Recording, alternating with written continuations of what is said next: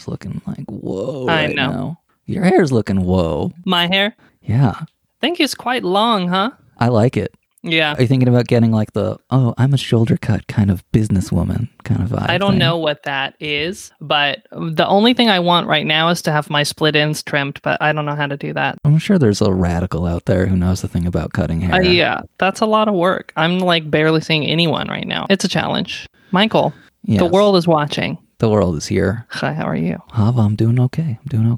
Yeah, gonna have to do better than that. I mean, I'm editing the bonus material. I'm gonna send it to you tonight. Oh, right. I forgot we even made that. So we're gonna drop that. I made some big reveals in that, Yeah. but actually, I take back those reveals. I'm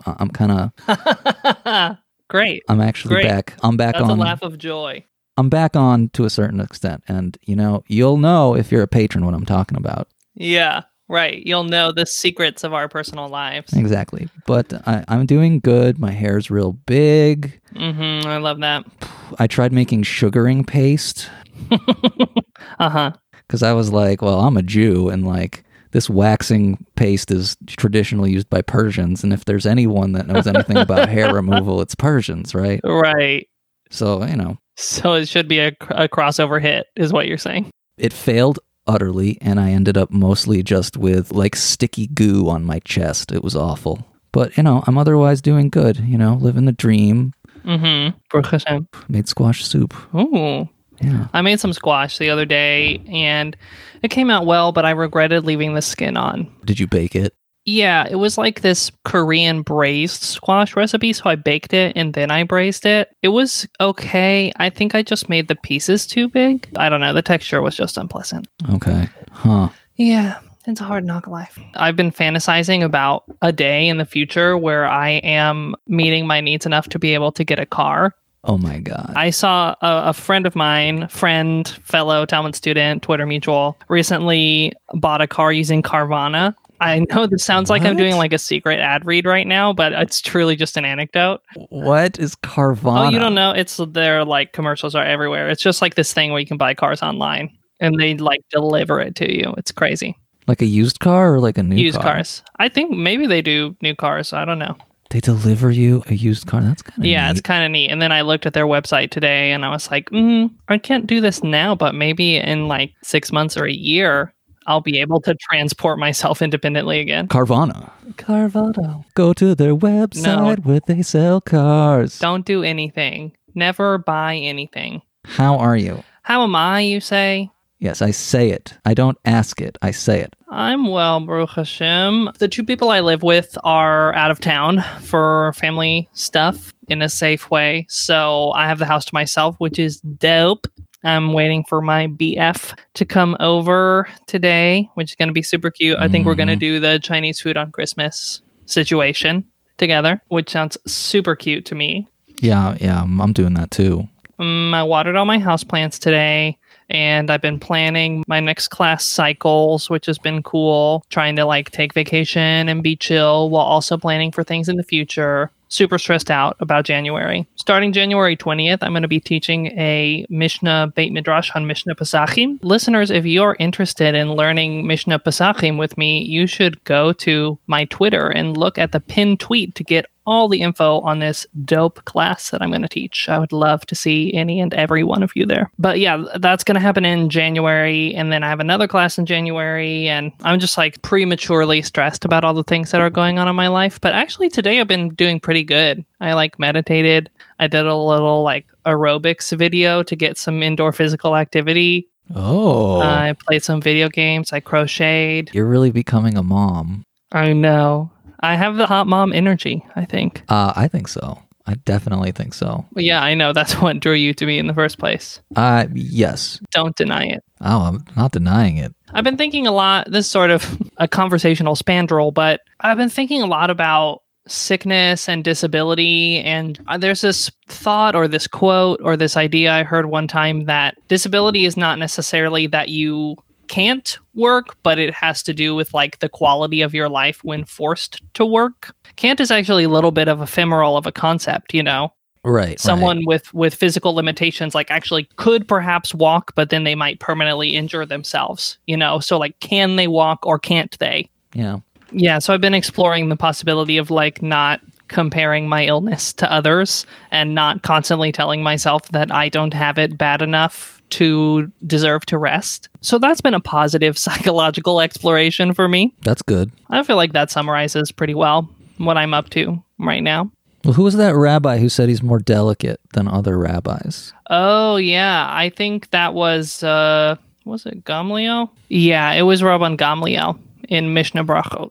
He said he was more delicate than other men. You're just following in the footsteps. I know, just following in the Rabban footsteps Gamliel. of the rabbis. Honestly, Rabban Gamliel is not the one whose footsteps I would choose, but Yeah, wasn't he kind of a bit of a hard ass? there were many problems. Maybe one day we'll just do a whole episode on the many problems of Rabban Gamliel. Rabban Gamliel, problematic. Problematic fave, Rabban Gamliel. Oh, love it. Okay. Michael, Yes. we have some Talmud to talk about. Yes, we do.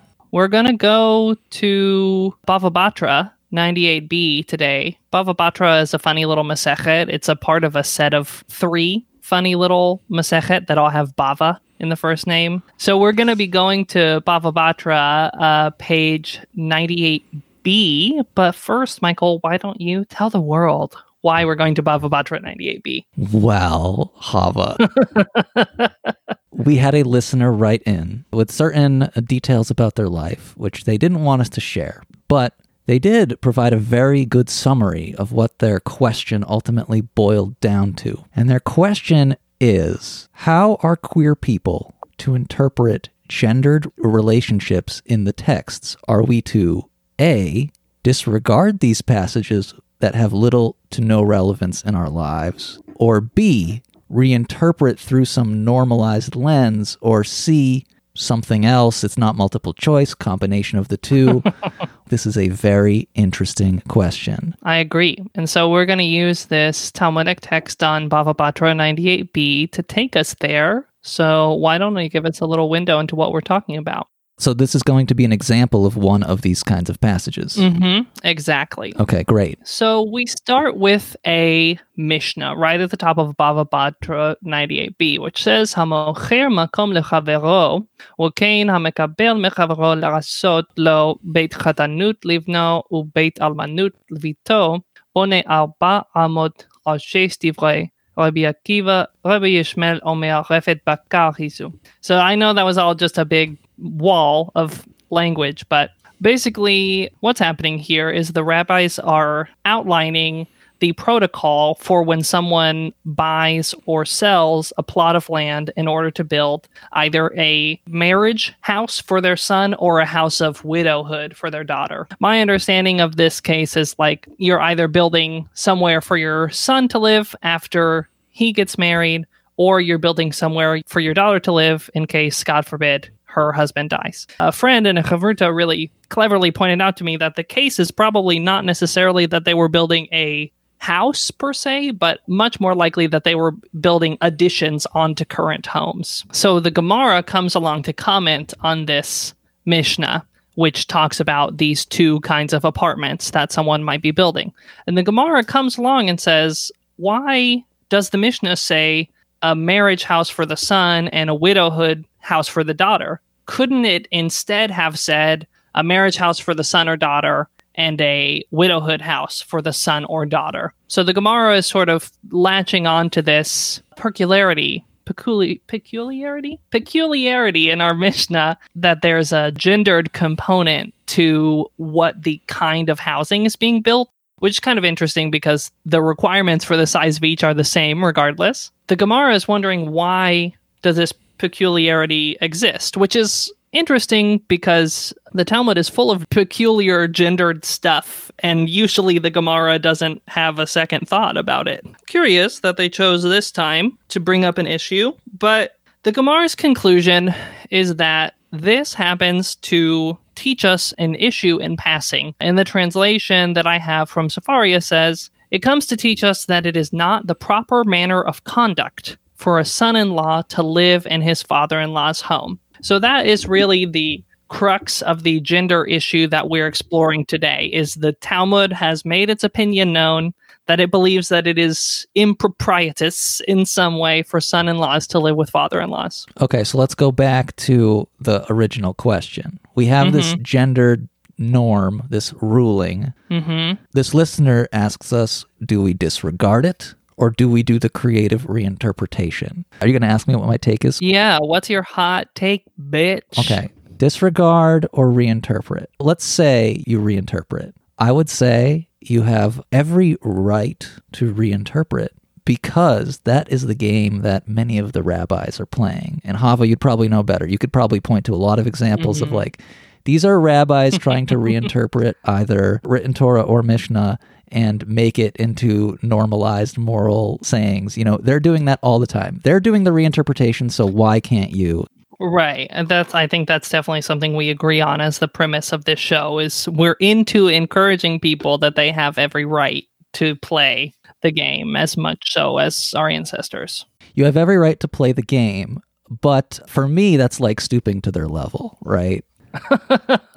Because you have some kind of disdain for this game? It's a fun game to play, and it's like, it's a fun game to play with your friends, but I think it doesn't challenge me quite as much as confronting. Well, one day in the future, we'll have to circle back to that, but I think it's because you don't take the game seriously enough, and that's why it doesn't challenge you, but anyway, that's a whole other episode. I think the game is challenging, but I don't think it emotionally challenges me. Do you know what I'm saying? Like, I'm very good at being a troll. Like, I can be a troll. I hear you. I think the very fact that you are repulsed by it is, in fact, proof that it is an emotionally challenging place you need to investigate.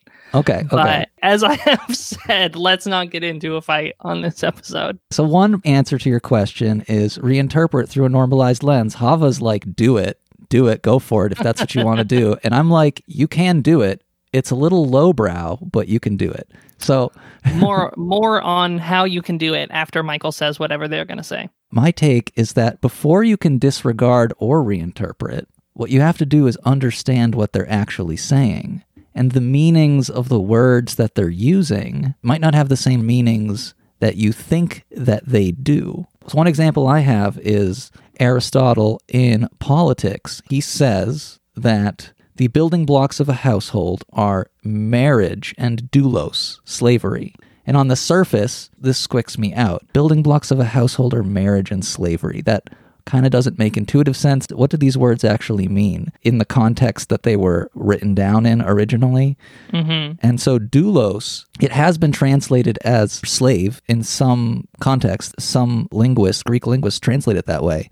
But its etymology is related to the word servant or attendant in Mycenaean Greek. If you know the word doula comes from the word doulos. Like you hire a doula to help you, to attend to you. I wondered where that word came from. Right, so that comes from the same word. So it's very vague, and if you think about it in the context that it's being said, okay, he thinks the building blocks of a household are marriage and doulos. Two things are important about a household: marriage and slavery, or marriage and like servitude, a sense of duty.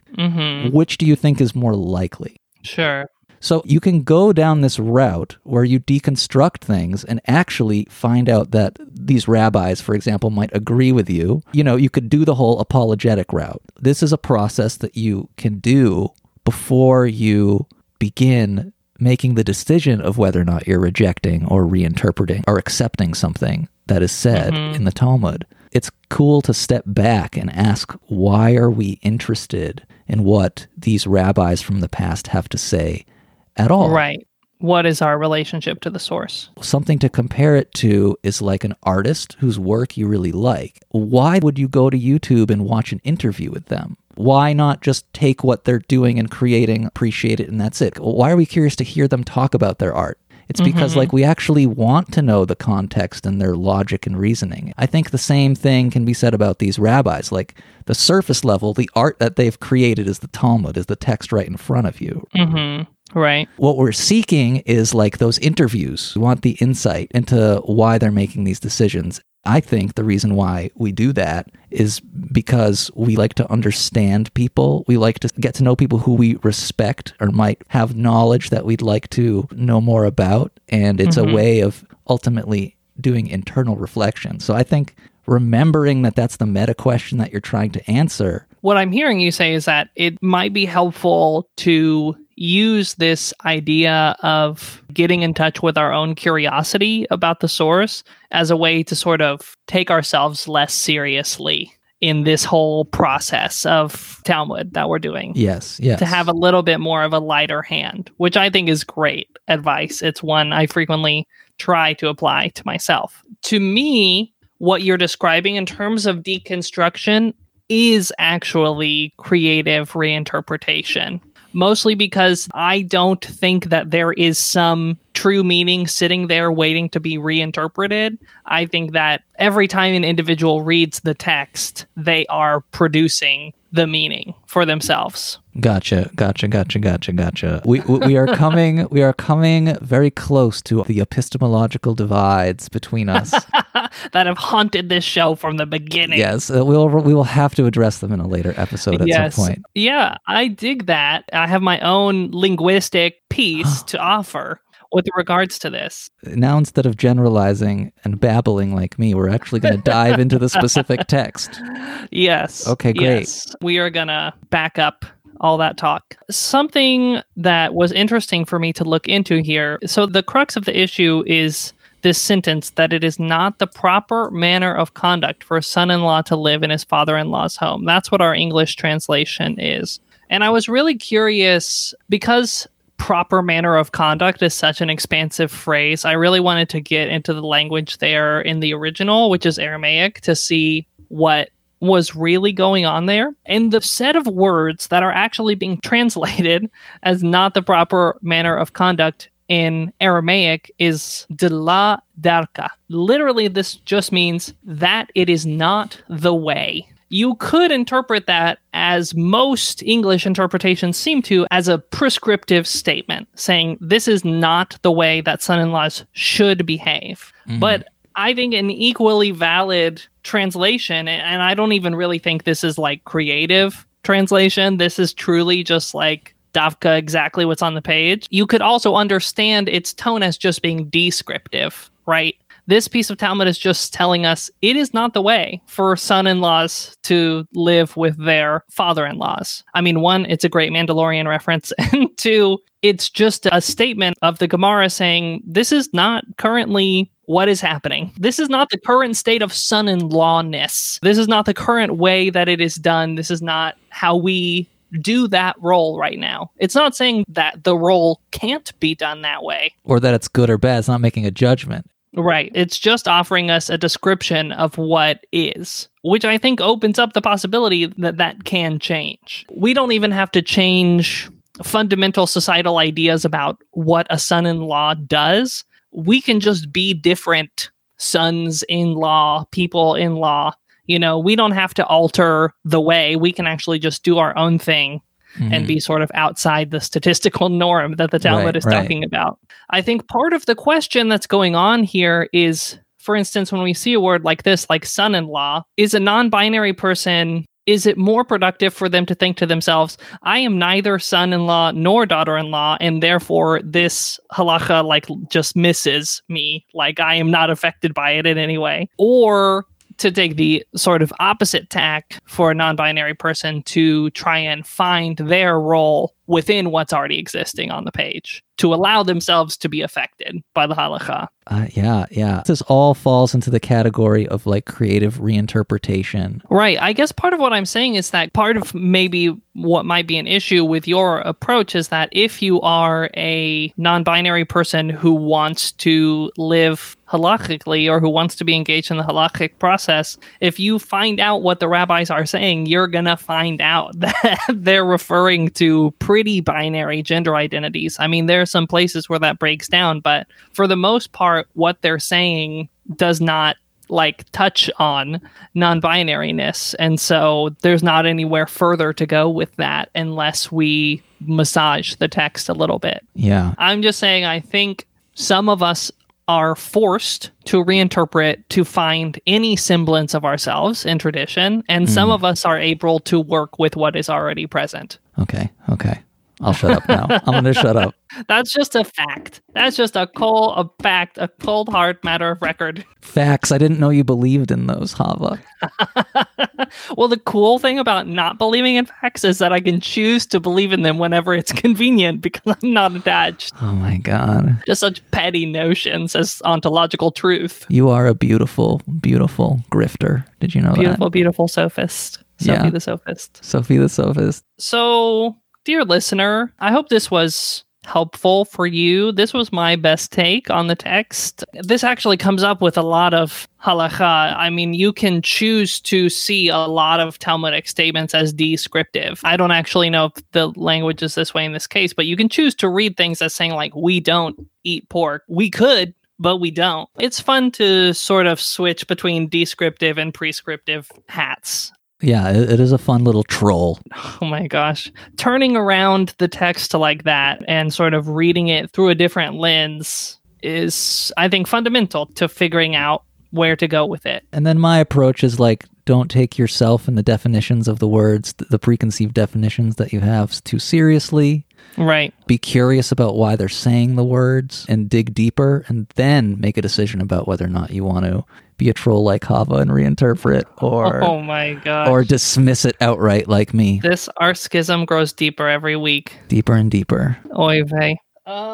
Cool. I think that's an episode, you guys. I think that's an episode. You're awesome. Thanks for listening to this wonderful episode of Hi, How Are You? Please go join our Patreon at patreon.com/Chava de Cordova. We would love for you to call or text the Talmud hotline and give us a listener question. It can be about anything. We're now taking listener questions for our new advice show, which will be coming to you in February. So give us a call or a text at 401-484-1619, and you can leave us a voicemail.